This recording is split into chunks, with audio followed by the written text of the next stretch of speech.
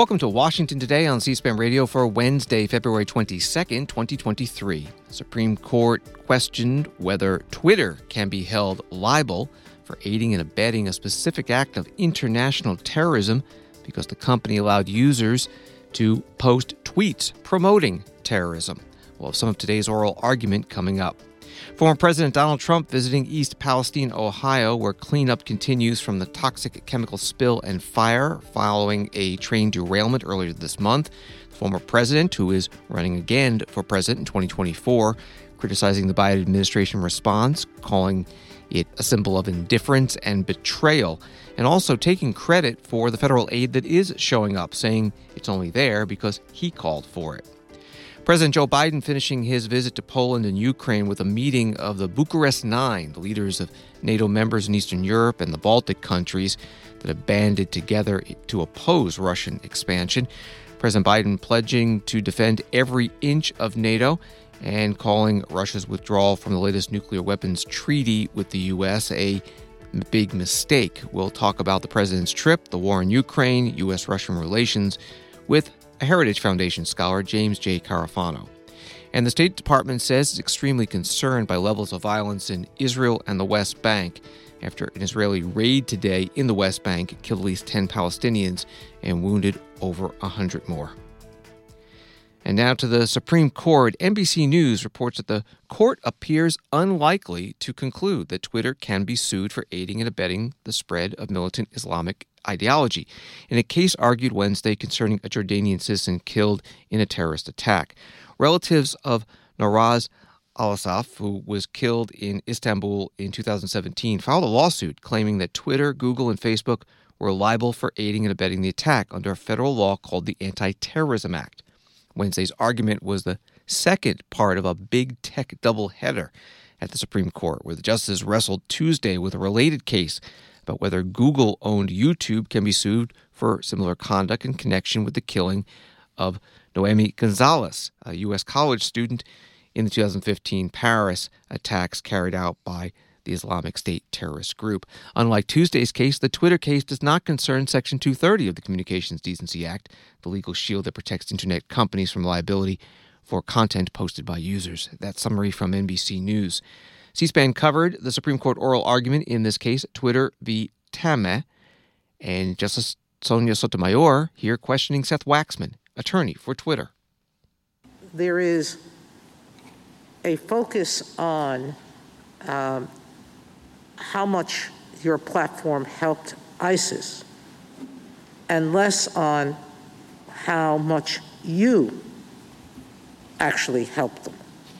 And that there is a difference between the two things, and I think that that's the difference that you're trying to point to, which is in a neutral business setting, using something that is otherwise not criminal, a platform, to communicate with people. And you're doing it not by, as in the bank situation or in the pharmaceutical situation, to help this particular person commit a crime. But in a general business situation that others are coming to you and you can't find them ahead of time, that doesn't constitute substantial aid. That's correct. It doesn't. The case law and the restatements, and Halberstam itself makes clear that the culpable conduct has to be, to quote Halberstam, knowing action that substantially aids tortious conduct, or as the restatement third says, active participation doesn't constitute. Active participation is what substantial assistance means in the absence of an external legal or fiduciary duty to act, which is not alleged here.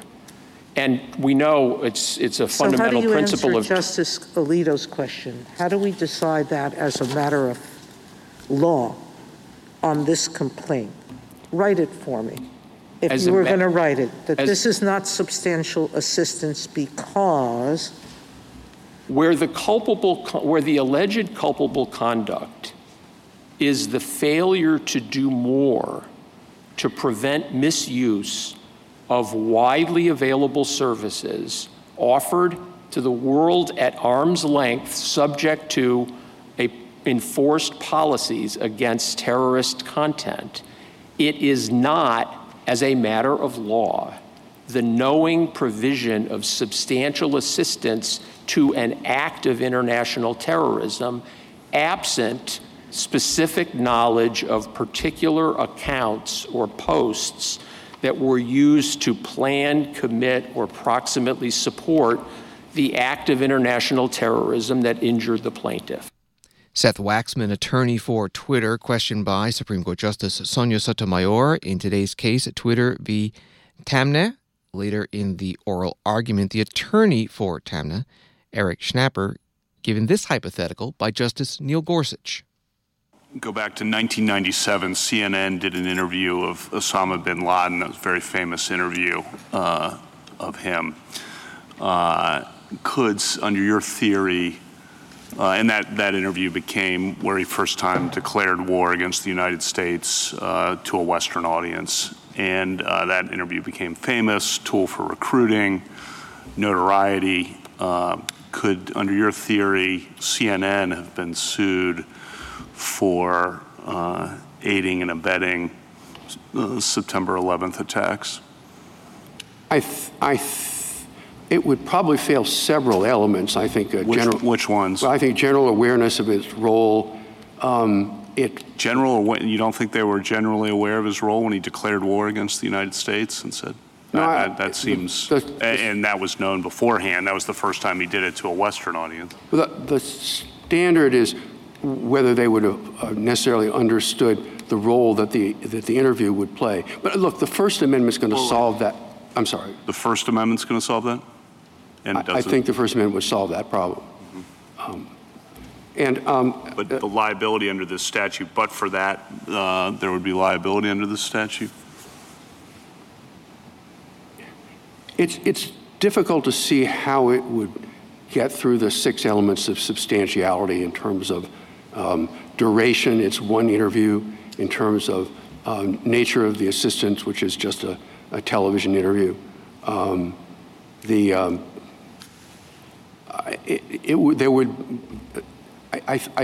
think it usually would not, but I think the First Amendment would be a different tack. Just more generally, yes. I think you've heard Mr. Waxman and Mr. Kneedler talk about businesses that provide services on an arm's length basis to a variety, all comers, and not on a favorable basis. So how does that involve aiding and abetting a particular act when, even though you know, okay, this person's a bank robber, this person's a terrorist, they use my communication services or whatever else it may be, you don't know they're going to use it for a particular act. So how do you get around that? And then the implications of that, I think, that they raise are this would put a heavy burden on a wide variety of businesses to try to ferret out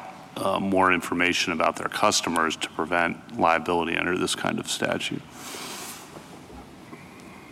That's a lot of questions. I'm not going to get to. I don't mean to cut you off. I'll do the best I can. If it's not responsive, just tell me. Yeah. The general business. Yes. It's not connected to a specific act. Right. Why liability? Okay. So first of all, it's our position, as I've said, that the assistance doesn't have to be connected to a specific act. Nothing that Hamilton did in Halberstam assisted any particular act. It was all after the fact. With regard to it being a general... That wasn't I'm sorry to interrupt, but that wasn't a business of the kind that I was hypothesizing. Yes, I understand that. I'm sorry if that wasn't responsive. The fact that a defendant is a general business open to all comers could be very relevant to knowledge. If someone just shows up and wants to rent a pager or buy a pager or whatever the technology, it's unlikely that the defendant's going to know that they're dealing with a terrorist. But there was a hypothetical if Osama bin Laden walks in and says, "I'd like to buy a laptop with the capacity to maybe a satellite cell phone. And I think they would know that this was going to be used for terrorist purposes. They wouldn't know the specific act. Our view is they don't have to know that. Eric Schnapper is an attorney for Tamna, relative of the person killed in a terror attack in 2017 in Turkey that led to the lawsuit against Twitter under the Anti-Terrorism Act that appeared before the Supreme Court today. You heard a reference to Needler. That's Edwin Needler, Deputy U.S. Attorney General, also arguing today's case. You can find the full oral argument in this case, Twitter Incorporated versus Tamna, 2.5 hours long, at our website, cspan.org.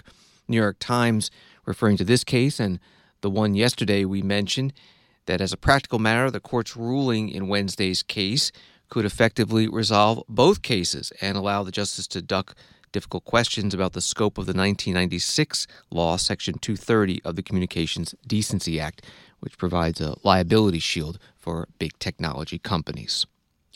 This is Washington Today. Former President Donald Trump, who's also a candidate for the Republican nomination for president in 2024, today visiting East Palestine, Ohio, which, as Associated Press describes it, is a village trying to cope with a toxic train derailment that has frustrated the residents and local leaders about the federal government's response to their safety concerns. Donald Trump holding a news conference with those town leaders and some first responders, along with a few Republican members of Congress, Representative Bill Johnson and Senator J.D. Vance. Here's Donald Trump. In too many cases, your goodness and perseverance were met with indifference and betrayal in some cases. Biden and FEMA said they would not send federal aid to East Palestine under any circumstance. They're not going to send aid. I thought that was a strange statement because I've been working with FEMA for a long time, 4 years, and they were great with us with the tornadoes, the hurricanes, and things like this. And it was a strange statement to come out, and they were doing nothing for you. They were intending to do absolutely nothing for you. JD and I spoke, and they said, they're not coming. They're not going to come. And I said, that's very strange. FEMA said, specifically, this doesn't meet the criteria, and that's horrible, and somebody has to do something for those people. I said back, when I announced that I was coming, they changed their tune. It was an amazing phenomena. The mayor and I were discussing that. It was quite amazing what happened. And they said that we can't let this happen. That was a big change of pace. JD, did you ever see a change like that one? That was a quick, rapid change. But we can't let this happen, they said, and we'll be there. And we opened up the dam, and we got them to move, and they all came in, and they're now pouring you in with help. And I will tell you, I had a great relationship with FEMA. I found FEMA to be incredible, amazing in every way. Former President Donald Trump, now candidate for president in 2024 in East Palestine, Ohio today. Washington Examiner article adding that Donald Trump has also attacked President Biden for traveling to Ukraine and Poland in recent days to commemorate the one-year anniversary of the war in Ukraine instead of visiting East Palestine. And while visiting with East Palestine residents, Donald Trump delivered a direct message to President Biden, quote, get over here. White House spokesman Andrew Bates saying in a statement to USA Today, congressional Republicans and former Trump administration officials owe East Palestine an apology for selling them out to rail industry lobbyists when they dismantled Obama-Biden rail safety protections, as well as EPA powers to rapidly contain spills.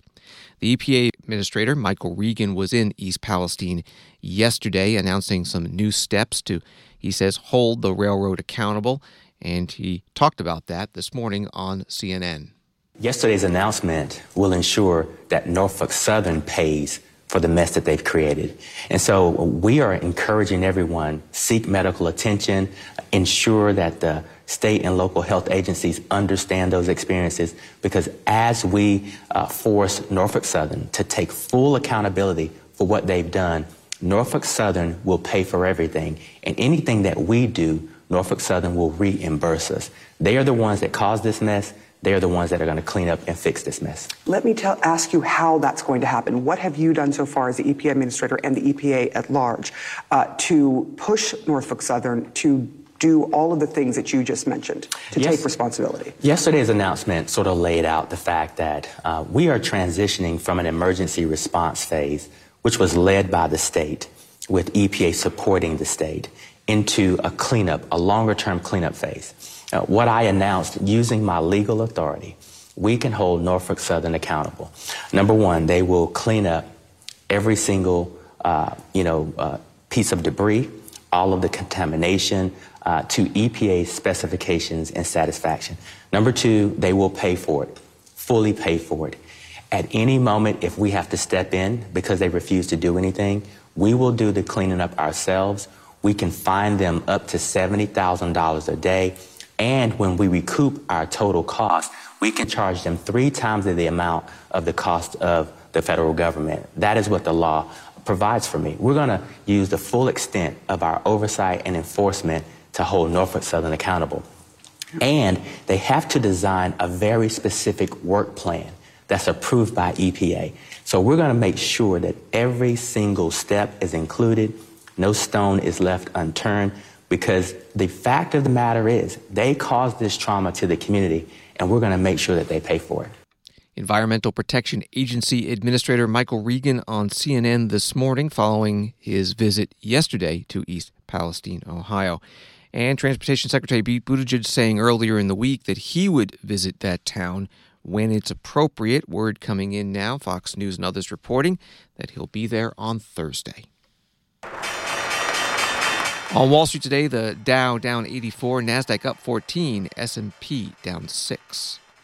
Vice President Kamala Harris announcing today a plan to lower the Federal Housing Administration's annual mortgage insurance premium for most new borrowers of their mortgages by 0.3 percentage points. So it'll drop from 0.85% to 0.55%. And she says it'll save an estimated 850,000 home buyers an average of $800 per year. The vice president was at Bowie State University in Maryland. FHA loans were created to help lower-income families buy homes. And the way that it works is by insuring those loans against default. Because arguably, we're talking about folks that might be higher risk on the books. And so last year, millions of home buyers used an FHA loan. And we're talking about folks who are nurses, who are students, who are car mechanics, who are small business owners. They're the folks you know. 80% are also first-time homeowners. So it has been a very helpful program, the FHA loan process. But we also realized, after talking to folks, it's time for an upgrade. Because we have been traveling around the country and we've been talking with folks. And for too many, what we realize is the monthly cost of an FHA loan is still too high. That is why today I am proud to announce that starting on March 20th, we are reducing mortgage insurance payments for all new FHA homeowners by nearly 40%.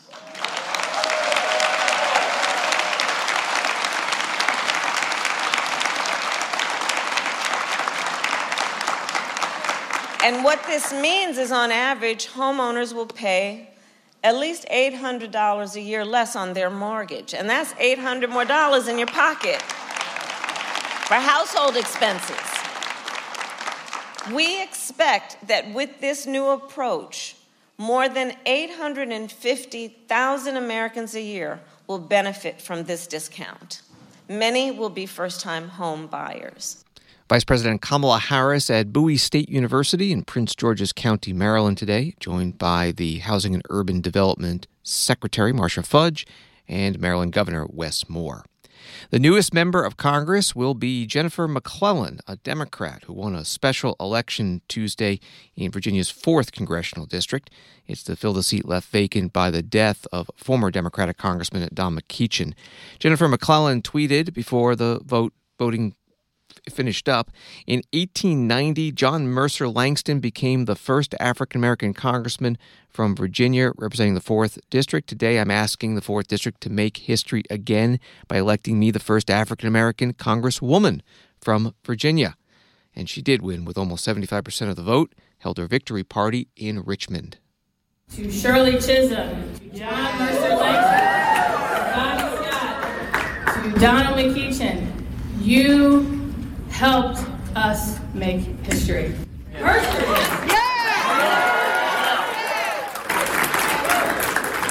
This district, over 100 years ago, sent John Mercer Langston to Congress as the first African-American Virginian.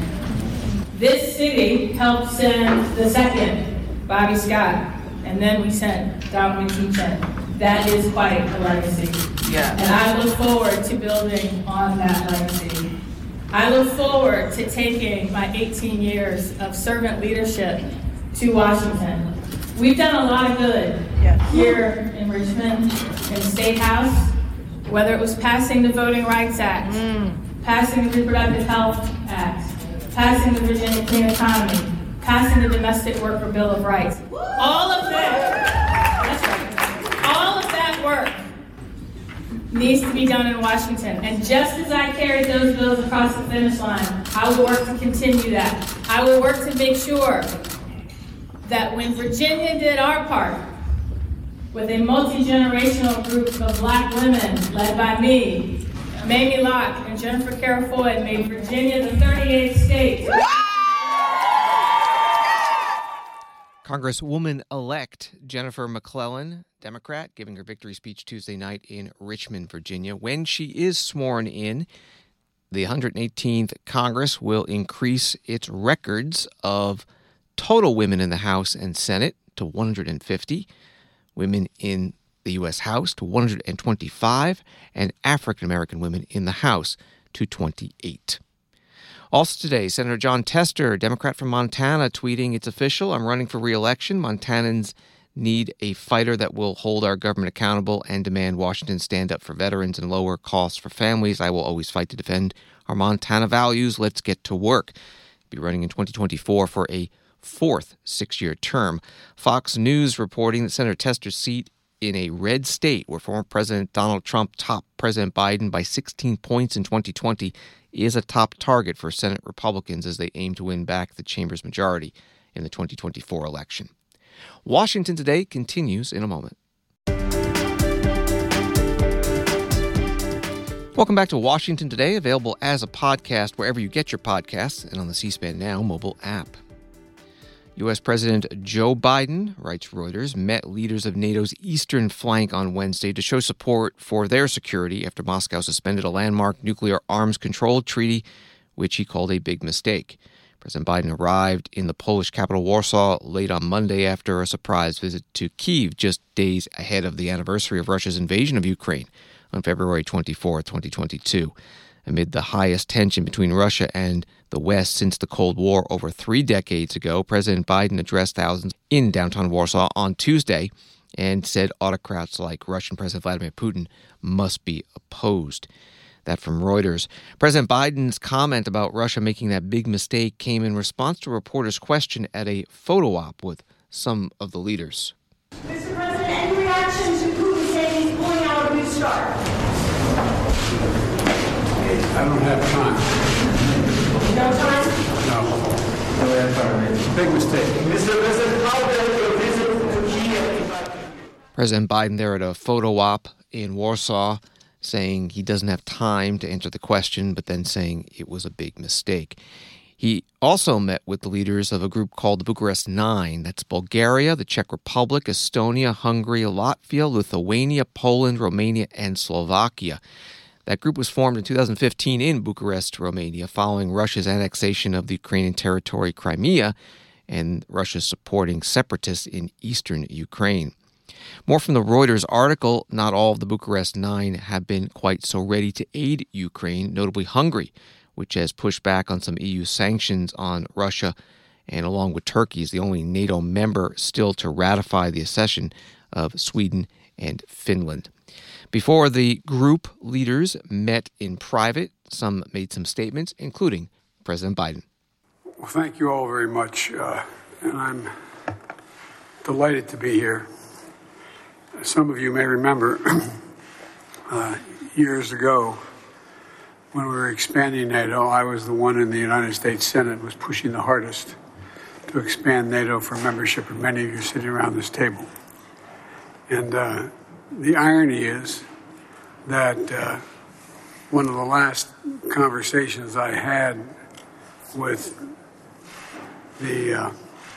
our friend in Russia was I said, you keep asking for the Finlandization of NATO. You're going to get the NATOization of Finland. Well, it happened. Not only are we as strong as we're stronger. And I say to my fellow presidents that I'm honored to be with you here and so many strong NATO allies. And the Secretary General, who I think has done an incredible job for a long time. I rely on his judgment a great deal. You know, the B9 was founded in 2015 after Russia attempted annexation of Crimea. And today, as we approach the one-year anniversary of Russia's further invasion, it's even more important that we continue to stand together. And I think this is proof of this, how strongly we feel. That's why I wanted to meet all of you in person here today. As NATO's eastern flank, you're in the front lines of our collective defense, and you know better than anyone what's at stake in this conflict, not just for Ukraine, but for the freedom of democracies throughout Europe and around the world. You know, when that's what President Zelensky and I spoke about when I was in Kyiv 2 days ago. And the leaders around this table have repeatedly stepped up to reaffirm our shared commitment to all these values. We provided critical security assistance to Ukraine and critical support to literally millions of refugees. We've helped ensure Ukrainians can access basic services, and together we'll continue our enduring support for Ukraine as they defend their freedom. Over the past year, with your countries around this table providing collective leadership, we've also strengthened NATO. A commitment of the United States to NATO, and I've said it to you many times, I'll say it again, is absolutely clear. Article 5 is a sacred commitment the United States has made. We will defend literally every inch of NATO, every inch of NATO. And this is an important moment. I look forward to the discussion and the next steps we can take together and to keep our alliance strong and to further deter aggression. Because what literally is at stake is not just Ukraine, it's freedom. The idea that over 100,000 forces would invade another country after a war since World War II, nothing like that has happened. Things have changed radically. We have to make sure we change them back. So thank you all very much for allowing me to be with you, and I look forward to our private discussions. James J. Carafano, Vice President of the Heritage Foundation's Institute for National Security, has been following President Biden's trip to Poland and Ukraine ahead of the anniversary of the Russian invasion of Ukraine, joining us now on the phone. Thank you so much. So if you had to write one headline of the president's trip, what would it be? Yeah, this was a photo op, and I don't mean that in any partisan way. Anybody who follows me knows I'm not a political person. I don't belong to a political party. I'm in a conservative foundation, but we're nonpartisan. So I just call balls and strikes. And by the way, I've done this trip. So I did the exact trip that President Biden did several months ago with a bunch of other American analysts. We went into Poland, saw the transfer sites for all the U.S. military equipment and how that's all accounted for. We took the 10-hour train ride to Kyiv, which is this really kind of semi-cool old Soviet-style train. It's a bit like being on the Orient Express. And you pull the shades down so you're in darkness the entire way. And went to Kyiv, went around, so meeting the same things the president did. Also met with President Zelensky for about an hour, had a good conversation. So, but here's the deal on this. I mean, just to be brutally honest about this, if the president really wanted to make a statement that other world leaders have made about we are with Ukraine and we are sharing your own apparel, that would have been an appropriate visit anytime, months ago. But essentially, the president has waited really till, we don't know when the war is going to end or how it's going to end. But it's very clearly that Ukraine is not going to fall, that the country is going to sustain itself through this offensive. And that there's not going to be, for the reasons they left Afghanistan, some fear that, like a Vietnam thing, that everything's going to fall apart after I go there. So he goes fairly confident that that's going to happen. And somewhat reported, not widely reported, but the U.S. government actually contact the Russian government beforehand and said, hey, the president's going to go here.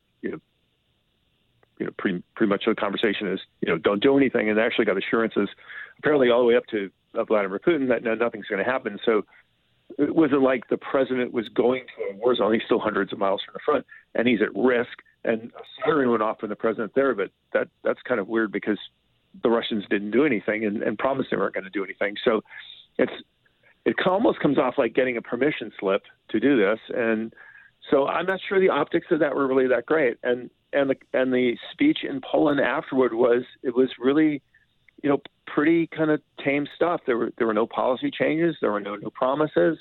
It was a bunch of rhetoric like we will stand with you. But here's the reality of that is, first of all, I think in some ways it's a bit jarring to have the president say, well, we will be with you as long as it takes, when we did exactly the opposite in Afghanistan. When things got tough, we immediately withdrew our troops and watched the country collapse. But all that aside, everybody knows America is not going to alleviate its support for the Ukraine. I mean, there's been incredibly strong signals from Republican leadership since after the election that they're all in. All the money that needs to be appropriated to carry them through the spring offensive has already been allocated.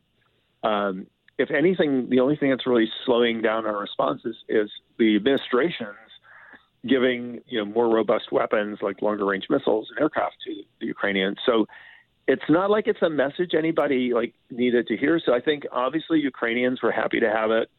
The Polish government was happy to host it. It demonstrates how important they are in this. But is this the Truman Doctrine or Reagan standing in front of the thing saying, Gorbachev, tear down this wall or something? And honestly, I think a week from now, that will be something that happened last Tuesday. We're talking with James J. Carafano from the Heritage Foundation. The news yesterday out of Russian President Vladimir Putin's speech is that Russia is withdrawing from the last U.S.-Russian nuclear weapons agreement. That caused a bit of a stir. What do you make of it? So that, I think, was also a story where there's way less than meets the eye. Arguing that Biden's the trip to Ukraine in his speech was almost not quite on the order of a nothing burger. So the New START treaty, it does two things. One is it limits the number of the nuclear weapons that the Russians and the Americans can have. It was never a big deal for the Russians because the limit actually allowed the Russians to build more nuclear weapons. It required us to actually get rid of some nuclear weapons. But the other component of the treaty was inspection verification, where essentially you go in and you count things. Like the Russians come in, they count the number of holes we have on the ground where our missiles are. We go and we count their stuff. We had always argued that the treaty is kind of also a nothing burger because it really doesn't matter what the Russian levels are and the American levels. What's strategically relevant for the United States is how China's nuclear arsenal is building up. And we have to think about how we're going to deal with that. And, of course, China's not a party to the New START treaty. So we have a treaty with the Russians on numbers, which really doesn't really matter very much because we almost have the same numbers. And the verification part's not terribly important because we can actually do all that verification with intelligence and we don't actually need the physical inspections all that much. Matter of fact, we've just gotten pretty decent estimates of the Chinese expanding nuclear missile floss, and we don't have an inspection treaty with them. So the U.S. government actually announced, I guess 2 weeks ago or last week, that Russia was in violation of the treaty. And so all Putin did was kind of confirm the obvious, and he kind of tried to turn it into him being tough, right? So somehow it was our fault that he was not being compliant with the treaty. They stopped complying with inspectors coming in when the Ukraine war started. So it was our fault that we weren't complying with the treaty. So he was pulling out of it for the defense of Russia somehow. So it's kind of, again, one of these kind of convoluted things that I guess only make sense if you say them in Russian. But in the end, it really doesn't mean very much. He also said something in the speech which was interesting. He said, well, we may have to start nuclear testing again. And if the U.S. is going to do that, which sounds very escalatory, but first of all, the U.S. can do nuclear testing. There's only really two prohibitions against nuclear testing. One is not detonating weapons at sea and in the air or above ground, which pretty much everybody signed and everybody is adhered to. Even the North Koreans don't do above ground nuclear testing. There's another thing called the Comprehensive Test Ban Treaty, which basically prohibits testing. We never signed that, so we can test whenever we want. Ironically, the Russians did sign the Comprehensive Test Ban Treaty, which makes it sound like, Putin might break another treaty. But again, we're pretty sure, I mean, this has never been fully confirmed, that the Russians have been doing low yield nuclear tests for years now, and they're just lying about it. So all we really learned from this is what we've learned now for a decade. There's not a nuclear treaty that Putin has actually followed. And I think the reality of this is, and this has really nothing to do with the Ukraine crisis, is that's not what's going to drive the future of nuclear competition, because China's never going to agree to a nuclear treaty. And what's really going to drive the competition is how big China's arsenal is, how threatening it is. And I think we are going to be in a bit of an arms race, not on the level of the Cold War, but this is not because of Ukraine. This is largely about China. I think the only place where this really comes into it is every day Putin fights the war in Ukraine, his conventional military force is less than it was the day before. And the longer he fights, the less it will be. And so as a stick to threaten people with, the conventional military force is degrading, which means that to be a military great power, Putin will have to put more and more reliance on the strategic deterrent of his nuclear forces. I don't think that means he's going to start World War III, but that's, he might be, I don't think he's going to get more aggressive or threatening, but he'll talk about it more. We used to call this atomic diplomacy, and the United States used to do this in the 1950s before the Soviet Union's detonated a nuclear weapon. But it doesn't, threatening people with nuclear holocaust actually doesn't get you very far, because you might wind up in nuclear holocaust too. So it's easy to threaten nuclear war, but there's a reason why people don't have them. James J. Carafano, Vice President of the Heritage Foundation's Institute for National Security. You can find his work at heritage.org, and on Twitter he's at JJ Carafano. Thank you very much. Thanks for having me. President Biden attended Catholic Mass in Poland on this Ash Wednesday. It was a private service in a hotel. A local prominent Polish priest presiding who posted on Facebook, "Even the most powerful in this world takes ashes if they belong to the Catholic tradition." I had the honor today of placing ashes on the forehead of U.S. President Mr. Joe Biden. Everything took place in great secrecy, but now I can speak. In an improvised chapel next to the president's apartment, we prayed for peace, the conversion of Russia, and the light of the Holy Spirit for Mr. President. The U.S. Ambassador at Large for Global Criminal Justice, Beth Van Schaack, giving an update today on the U.S. determination that Russia has committed crimes against humanity in Ukraine.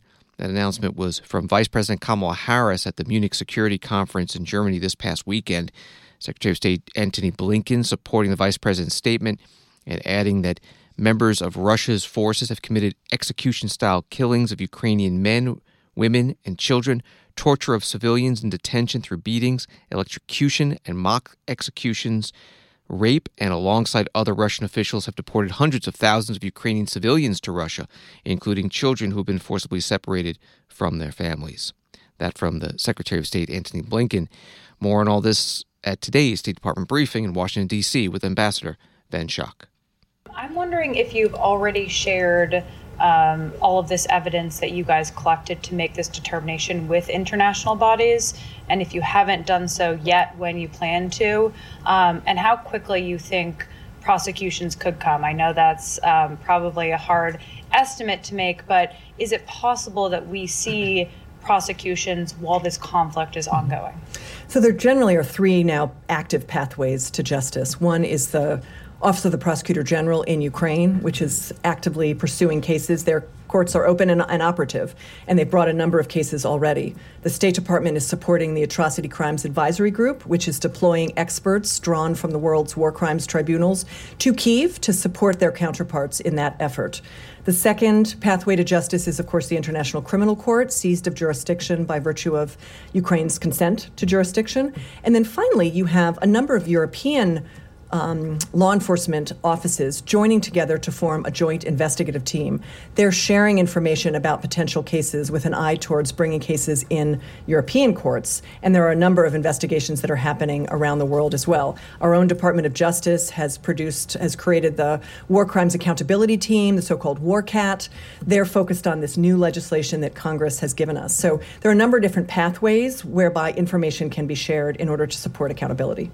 Have you already shared the evidence that you guys collected for this determination with all three of those? We don't tend to discuss exactly what information gets shared, but know that we are trying to support accountability wherever it is being pursued. And then just to clarify, so additional prosecutions could come, obviously before the conflict is over, given what you've just described there as the ongoing This is the assumption. I mean, besides the cases happening in Ukrainian courts, we know that the ICC is fully seized of this, and then this joint investigative team as well. The challenge will be, of course, getting custody of accused. And while individuals remain within Russia, they will probably enjoy impunity because there is no international police force who can go and make those arrests. Sure. U.S. Ambassador at Large for Global Criminal Justice Beth Van Schaak at the State Department with reporters. Another story from Reuters. President Vladimir Putin said on Wednesday that China's Xi Jinping would visit Russia, saying relations had reached new frontiers. Amid U.S. concerns, Beijing could provide material support to the invasion of Ukraine.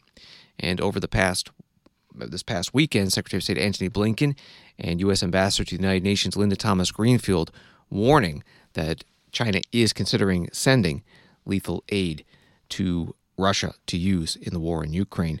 This came up today at the Pentagon briefing with the Deputy Press Secretary, Sabrina Singh. China's top diplomat in Moscow meeting with Putin, he had said that the relationship between Beijing and Moscow was rock solid and, quote, would withstand any test in a changing international situation. I was curious from the Pentagon standpoint, the concern of this strengthening tie between Russia and China. Well, these are sovereign countries able to make their own sovereign decisions, but we have certainly made clear, not just from here, but other agencies and the White House, that there will certainly be consequences for China should they deepen their relationship with Russia. Now, we haven't seen them give lethal aid to Russia at this time for the war, but they haven't also taken that off the table. And so we have been consistent from here, and I believe Secretary Blinken also met with his counterpart in Germany just last week. We reinforced there that, again, there will be consequences for China should this partnership with Russia further deepen. And then any comment on, Putin saying that they were going to suspend the nuclear arms control deal as well? Well, we certainly think it's unfortunate from the department's perspective. We think it's irresponsible. Any nuclear power has to behave in a responsible manner, and we certainly take our obligations under the New START treaty seriously. And as the Secretary has said before, we're going to continue to monitor this and continue to fulfill our obligations. Sabrina Singh is the Pentagon Deputy Press Secretary. Her news conference today in the Pentagon briefing room. This is Washington Today. From Associated Press, Israeli troops on Wednesday entered a major Palestinian city in the occupied West Bank in a rare daytime arrest operation, triggering fighting that killed at least 10 Palestinians and wounded scores of others. The raid, which reduced a building to rubble and left a series of shops riddled with bullets, was one of the bloodiest battles in nearly a year of fighting in the West Bank and East Jerusalem. The State Department spokesperson, Ned Price, talked about this without even getting a question from a reporter. The United States is extremely concerned by the levels of violence in Israel and the West Bank. Today in Nablus, at least 10 Palestinians, including both militants and civilian bystanders, were killed and over 100 injured during an Israel Defense Forces counterterrorism operation. We wish a speedy recovery to those injured, and our hearts go out to the families of the innocent bystanders who were killed today. We recognize the very real security concerns facing Israel. At the same time, we are deeply concerned by the large number of injuries and the loss of civilian lives. We had productive conversations in recent days with the parties and U.S. regional partners in support of efforts to prevent further violence. We are deeply concerned that the impact of today's raid could set back efforts aimed at restoring calm for both Israelis and Palestinians. Today's events further underscore the urgent need for both sides to work together to improve the security situation in the West Bank.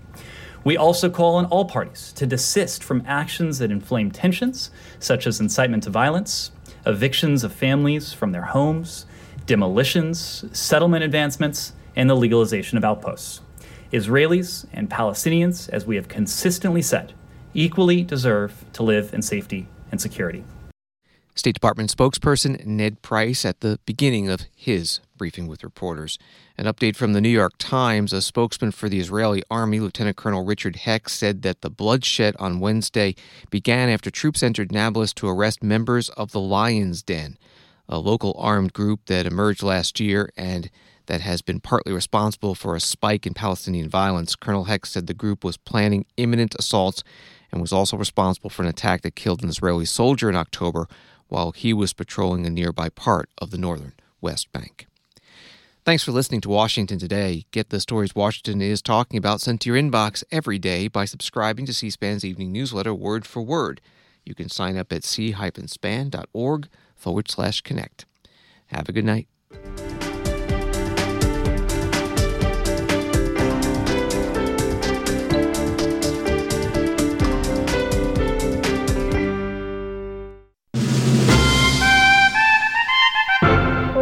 Next, 4 conversations from C-SPAN's series of over 40 interviews with new members of the 118th Congress. C-SPAN spoke with the new members about their upbringings, careers, and political philosophies. Republican Anthony D'Esposito represents the Long Island, New York district where he grew up and is one of nearly 80 new U.S. House members in the 118th Congress. Before getting into politics, he served as a New York City police officer.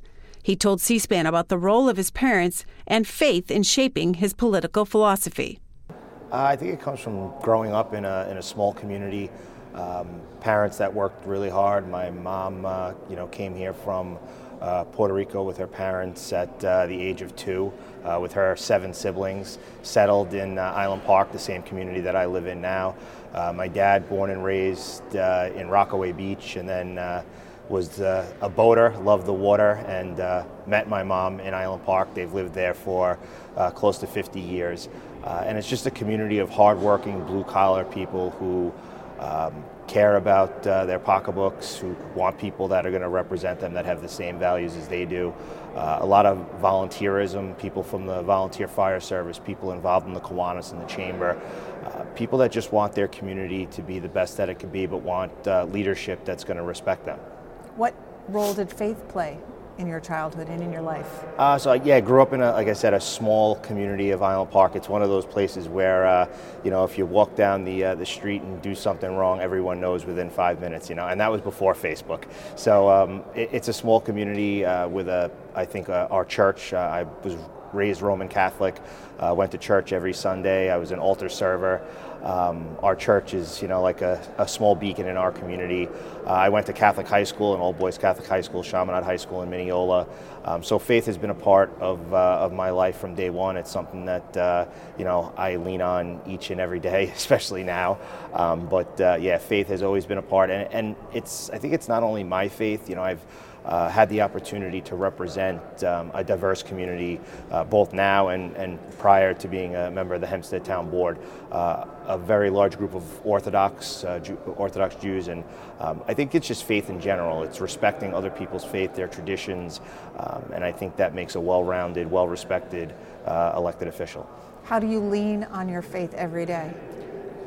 I think it's one of those things where when you're going to say something, you kind of, well, I always think, the people say count to 3, I say a Hail Mary. So this way I know I don't say anything terribly wrong. But I think it's just something that, referring back to growing up and the way I was raised, and again, going to Mass and the lessons learned, going to Catholic school, it's just, sort of taking that deep breath and being one with your inner self and really trying to go to bed each and every night, laying my head on my pillow, knowing that I did the best I possibly could for everyone that I represent. Do you have a phrase that your parents said or somebody said in your childhood that you still fall back on today? So I have 2. My grandfather was a proud American. He was a World War II veteran. He lived to 96 years old, only lost him a few years ago. And he always told all his grandchildren, always leave things better than you found them. And that's one thing that's an adage that I take with me every day. And the second is at Chaminade, we had a motto that a Chaminade man does the right thing for the right reasons at the right time, regardless of who's watching. And I think both of those I take to not only the halls of Congress, but my everyday life. Who or what sparked your interest in public office? I think it was a sort of a group effort, I guess. My parents were involved locally. My dad served as the deputy mayor of our village for a long time. Always involved in the community. I grew up just houses away from Senator Alphonse D'Amato. So, and I came from a community that was pretty active politically. So I think it was just sort of in my blood and in the water. You talked politics then growing up. That's for sure, yeah. Let's talk politics. We have a small local beach in Island Park, Masson Beach, and it's, at the barbecue grills every Sunday. That was politics was definitely one of the conversations. What were the conversations like? Well, it spanned everything from locally to to national news. I mean, who would have ever thought in 1980 that a young guy from, again, we sort of followed in the same footsteps, both members of the Hempstead Town Board, but in 1980 nobody thought that a young Italian American from Island Park could be a member of the United States Senate.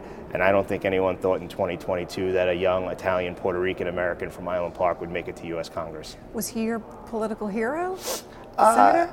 I think he's one of those people who, we don't agree on everything, that's for sure. But he's one of those guys that never forgot where he came from. And that's something that's so important to me. I mean, as much as I love being here, I look forward to getting on that plane and heading home so I could be in the communities that I represent. And, back in the mid 80s, he was given the name or the nickname Senator Pothole because he focused on everything, not just stuff here on the Hill, but stuff that was close to home. And I think that that's something that speaks volumes of someone. And that's the same way that I've always been. I always feel that when someone calls your office as an elected official, whatever they're calling about, whether it is a pothole or getting their snow plowed or their garbage picked up, or it's a bigger issue, at that point it's the most important issue to them, so it should be the most important one to you. Do you have a political mentor? I think I have many. I look at growing up, my dad was a hard worker, even though it was local politics. He was someone that was in it for the right reasons. I speak regularly with Congressman Peter King, who represented Long Island for a long time, and he was one of those guys who, even if he bucked his own party, he did it because he delivered for Long Island, and I think that's important. Obviously, we've seen some great presidents in the past. I think Ronald Reagan was someone that we could all aspire to be. So I have, and even Democrats. I always refer to Tip O'Neill's book, All Politics Are Local, because that's the truth. If we don't involve everyone locally, we're not going to make it here to Capitol Hill. What did you do before you came to Congress? Before I came to Congress, I was a Town of Hempstead councilman since 2016. So the Town of Hempstead is a pretty big place. It's the largest town in the nation. We're bigger than 7 states. We have about a population of 800,000 and a budget of about $500 million. So it was a pretty big operation. And before that, I was a proud member of the New York City Police Department, where I retired as a detective. Tell us about that experience and how it impacts you today as a member of Congress. Yeah, so I spent my entire career in Brooklyn North, Brownsville, which is probably the most violent square mile in the city, or one of the most violent, and probably one of the top 10 most violent square miles, I would say, in the country. And I always worked in sort of a team-based atmosphere. And I worked and sat in a car with men and women from different color skin, different religions, different economic backgrounds. They grew up very differently than me, certainly different political ideologies, but my life depended on them and their life depended on me. And you really learn to compromise, you learn to talk, you learn to respect other people's beliefs. And the same with dealing, with people on the streets. I was always told as a young cop that regardless of how cold it is at night or how hot it is during a summer day, you always ride around with your windows down so you could hear the streets and smell the streets. And that's something that I think I've brought to government and politics. I always have my windows down. I always want to hear from the people that I represent. And I think that that's been indicative of my career. My last election as a Town of Hempstead councilman, I won with 70% of the vote. When I took this seat back, Democrats had held it for 25 years. It was a seat that Joe Biden won by 16.5 points, and we won it by 4. So I think it was the largest flip in the nation. And that wasn't won just because Republicans and conservatives voted for me. It was won because people from all parties trusted me and believed in me. How are you adjusting to Washington? It's been an interesting couple of weeks, to say the least. My entire, my family, friends were here for what we thought was going to be a celebratory swearing in, and then I think, on late Friday night, I was sworn in at 2 a.m. The only person left was my brother. So it definitely wasn't the swearing in that we expected, but we're getting comfortable. I've been assigned my first 2 committees, Homeland Security and Transportation and Infrastructure, which were my top 2 picks. So I'm happy to be a part of that. I'm looking forward to working with colleagues on both sides of the aisle again to deliver for Long Island. Democrat Eric Sorensen was no stranger to TV cameras before winning the race to represent the 17th Congressional District of Illinois in the 118th Congress. He used to work as a local meteorologist near his home in Moline, Illinois. He told C-SPAN about how that work helps him as a congressman and how he first got into television. I was the chief meteorologist at the TV station that my family watched growing up, and then I moved to the next town over, to Moline, Illinois, and I put roots down in the community, became the meteorologist that was known not only to track the tornadoes, to chase the tornadoes, but also to tell the kids when they didn't have school because it was snowing. And little did I know, through all of this time as a broadcast meteorologist, I was working in the same congressional district. What did you like about being a meteorologist? The great thing is it changes every day. And a lot of times when I went and talked to kids, to school kids, about meteorology, is we live in different weather every day. I like to say that, for kids, when they think about what they want to do when they grow up, is to think about doing something that they're not going to be bored with. Right? And I point to their teachers a lot saying, you kids are different every day, right? So a teacher's job is going to be very interesting. And a meteorologist's job is different every day. You had a nickname, TV Eric? Right. Explain. Yeah, so being the person named Eric, it kind of goes back to when I was growing up. I was afraid of storms. I was afraid as I learned of tornadoes. The part of the Wizard of Oz that was really the scariest wasn't that Dorothy was going off to a far off land, it was that a tornado hit her home. And so the person that gave me the security as a kid, his name was Eric. Eric Nefstead did the weather on Channel 13. He was TV Eric. And so that was the person that I strived to be. And it took a long time, hard work, determination, but then I got to be the TV Eric on Channel 13. How do you go from the local weatherman to the congressman? Right. I think a lot has to be said about people that are representing their communities that have already earned the trust of the people. And I think it's different than saying that I got the weather right every day. It's that people could trust me for what I was saying. I was taking something as complex as the atmospheric physics and explaining not just a 20% chance of rain, but why is there a 20% chance of rain? Why are we seeing more floods than we have seen before? It's explaining these things such that people are going to understand them, but then people are going to remember it. So you had trust when you ran for this office. Right. What else did your career in meteorology teach you or train you for being a member of Congress? Well, I think there's not only trust, but there is this open dialogue of communication. And not only have I heard that from the people in the district of Northwestern and Central Illinois, but there's a disconnect. A lot of people back home, they say, well, there isn't enough communication between Washington and Rock Falls, Illinois, or between Washington and Bloomington, Illinois. And I really think that we need to change that. We need to make sure that people understand, what's going on. And how I know that, I was in a grocery store and a lady came up to me and she said, Eric, I miss how you used to explain how the weather works. And I said, oh, thank you. And then she goes, well, you need to get to Congress so you can explain to us how Congress works, right? So that told me, what does this lady want in her next congressperson? She wants somebody to explain it to her. And that's the thing that's different here. During the campaign, you had another nickname.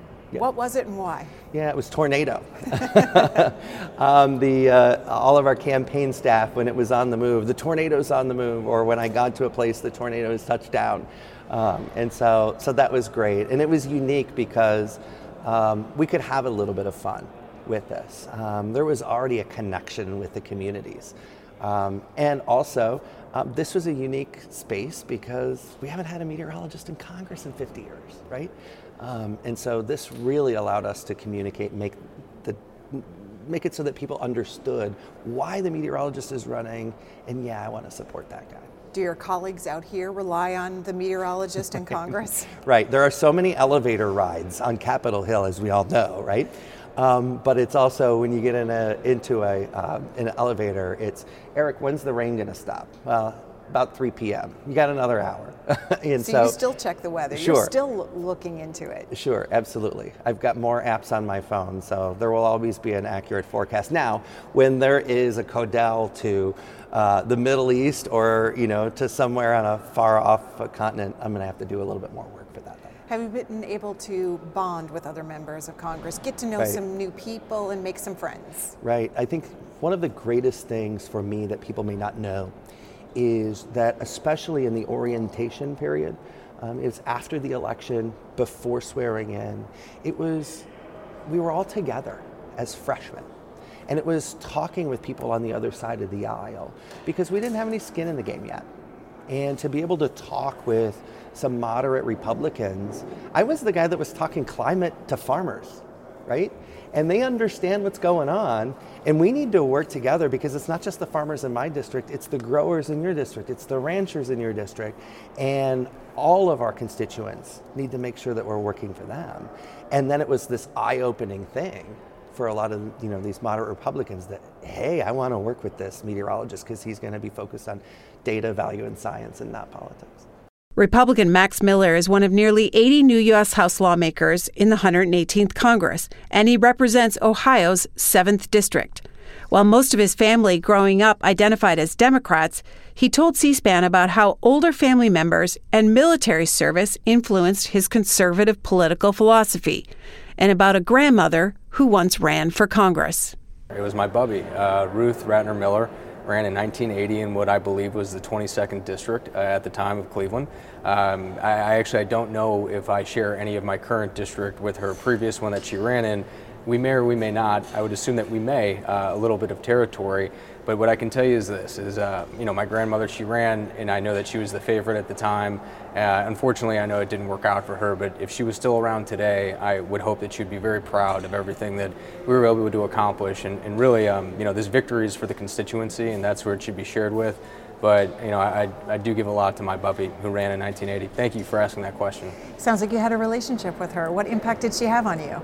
I did. Unfortunately, she passed away when I was very young, but what I can tell you about my bubby is that she's the one who kept the family together. I can tell you that she was the first person who took me on an airplane when I was a very little kid to go see my aunt and uncle out in Boston. It was the simple things that she did, and I know a lot of people don't know of her or about her, but she was very meaningful to the city of Cleveland and to the state of Ohio, and all the contributions that she made and worked tirelessly on. I mean, she tried to rehab Tower City, the Terminal Tower as we call it in Cleveland, and unfortunately we could never get it to a point where it was going to be economically sustainable for the city and for the company to have. But she did so much more than that. She was a leader for the Jewish community, and she was a leader for women as well. I mean, once again, running in 1980 as a Republican woman in the city of Cleveland in itself is a very tough challenge, but she did so graciously and throughout her entire life. So for the years that I was around, to get to be around her, it was some of the greatest times of my life. Explain your Republican roots. Yeah. Where does it come from? It comes from my grandmother, believe it or not, and I come from a very Democrat family. I would say that 98% of my family, maybe even 99% are Democrats, and that's great. And I respect her values and opinions, but really when my grandmother ran for Congress, she changed her voter registration to Republican. And so did my grandfather at the time, Sam. And they're the ones who really instilled the conservative values within our family and the Miller family. And it was, passed on to my father, and my father passed it on to me. And I understand I'm a little unorthodox compared to the rest of my family, or maybe really anyone, who is Jewish in my district or demographic area. But I'm also a United States Marine, and that meant a lot to myself as well growing up and my family. So, it just means a lot. When did you serve? Enlisted in 2013 in the reserves, and I got out in 2019. Then I moved to the IRR.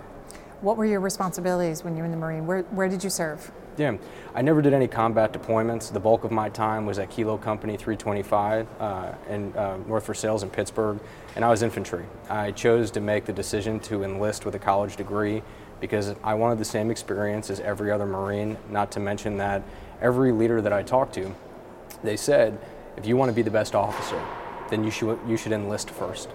And so that's what I did, but I found myself liking the rigorous program and the training that was brought forward to us, and that, I'm no different than anyone else, and this country gave so much to my family and to myself that I felt it was only right that I also do the same thing and enlist to support this country and to fight during a time of war. What did you do after the military? Yeah, after the military, I was going to get an MBA at Baldwin Wallace, and decided not to pursue that into volunteering politics. And I started volunteering on city council races full time and really investing all of my effort and time into that. And then 2015 came around and I volunteered for then Senator Rubio. And I wasn't getting paid, and I just one day kind of looked at the senator after about 3 or 4 months, I believe it was 3, and I said, well, if I'm any good at my job, will you hire me? And he looked at me and he gave me a pat and he was like, all right, Max, welcome to the team. And that's where I kind of got my real first start within politics, was working for Senator Rubio. And to make a long story short, in February 2016, I decided that that was no longer the best place for me or the right fit. And I went to then go work for Mr. Trump. And that's how that relationship blossomed. And I was able to then go into the White House and, really proud of the work that we were able to accomplish there. But being, one of the youngest director of advances in White House history, working hand in hand, being in areas in foreign countries that you wouldn't, wish on your worst enemy. We were in North Korea for several hours negotiating with the North Korean delegation with a very small party from the United States, which is very sensitive. They also threw me in Iraq, bouncing back and forth between Erbil and al-Assad and Afghanistan as well. So all of these experiences that I've had throughout my life, and especially I would say not the last, minus the last 2 years, but really the last 4 years, have brought us to this point now to where we're in Congress. We understand what is going on here. We've done all the great things that this city has to offer in terms of dinner parties and chopping it up with, with those subset of people, but we're here to work. And that experience and that knowledge of being, talking to the president almost every day, working with cabinet secretaries and other legislators who are already here, who I have existing relationships with, I believe is going to set ourselves apart and be more ready for the challenge that's going to come ahead when we're dealing with these tough negotiations, because we've already been in the pressure cooker. We understand how we can maintain our bearing and professionalism while having civil discourse with the other side and really just negotiating that, we can find a compromise, and one does exist. And once we, realize that not everyone is the enemy and we're all Americans with different ideological beliefs, then this country will be a better place, and that's hoping what we can do and bring forward here in this Congress. You were how old when you were working for the president? And explain to people who aren't familiar with the responsibilities of being the advanced person. Yeah. What you had to do. Yeah, I'm happy to. I first started working in the White House, I believe I was 27 years old. By the time I was director of advance, I believe I was 29, or I had just turned 30 at the time. 30. I was probably 30 or 31 actually. And what that job entails as the Director of Advance is I oversee all of the President's movements and operational movements and logistics. So I'd be working with the White House Military Office and the Secret Service 6 days out from his eventual trip, if that was domestic, where you'd oversee roughly around 250 to 500 people, depending on the threat assessment level or the event production quality. And then overseas travel as well, it would be double the amount of people you had to oversee, and then more serious negotiations with foreign delegations. So we would send a very small party ahead of time, with myself included, to go negotiate those terms with foreign delegations and with prime ministers and with presidents to make sure that when the president arrived to their country, that everything was going to flow smooth and we can have bilateral meetings set up and substantive conversation that is going to make this world a better place. So when it comes to helicopters and landing zones and figuring out an LZ and then finding a motorcade route and looking at wheels up to wheels down on Comet or Air Force One or anything like that, we oversaw every aspect like that. So there's much more in to Advance than just the event production quality. You always want to make the president look presidential to the American people, and more so to the world, because we are still the greatest power that we have on this planet, and more so it's just everything else that ties into it. So thank you. What role did you play on January 6, 2021? Were you at the White House, and were you the Advance person? What role did you play that day? Yeah. I've given my full testimony to the January 6th committee. To be clear, my deposition is fully released, and everything I've given to that committee, they've not picked up any criminal referrals because I didn't do anything wrong. Function of my job was a senior advisor to the president. I was there on that day, and in my deposition you can read that I had subsequently left that rally 15 minutes into it because I served no purpose. I really was not instrumental, and I believe that the select committee that was designed to investigate January 6th has already looked into me in every which way possible and has deemed that I have not done anything to make sure that I've done anything to be a threat to democracy. But I will say that I believe that the January 6th committee in its entirety was not a serious committee nor based off a serious investigation to find out the truth, and that I will say. I think it was more done for a primetime hour. When you hire an ABC producer, I believe that what it was, to put it on at 7 p.m. in the evening to highlight something, I believe that that's just them trying to elevate their platform. If this investigation would have been given to somebody, somebody else or a different jurisdiction or the Department of Justice, I would have taken it a lot more seriously than what they currently put a lot of people through who spent a lot of money, who currently are not in a good financial situation from the overreach of government, in my opinion. So you had to have lawyers and pay for that? I did. And, in my case, I was okay. But for the majority of individuals that I work with and that I deal with, they are not okay. And the harassment just isn't from people, who work for the president, who are there. You also have civilians, who are also being brought under investigations for some things. Look, if you did something wrong, you're going to be held accountable and you're going to go to prison, and you should be. But if you did nothing wrong, it doesn't mean that you should be harassed and to spend your own personal money and being harassed by the federal government and what I believe is a complete weaponization of Congress. So. Have you heard from the former president since you won this seat and since you were sworn in, and any advice he gave you?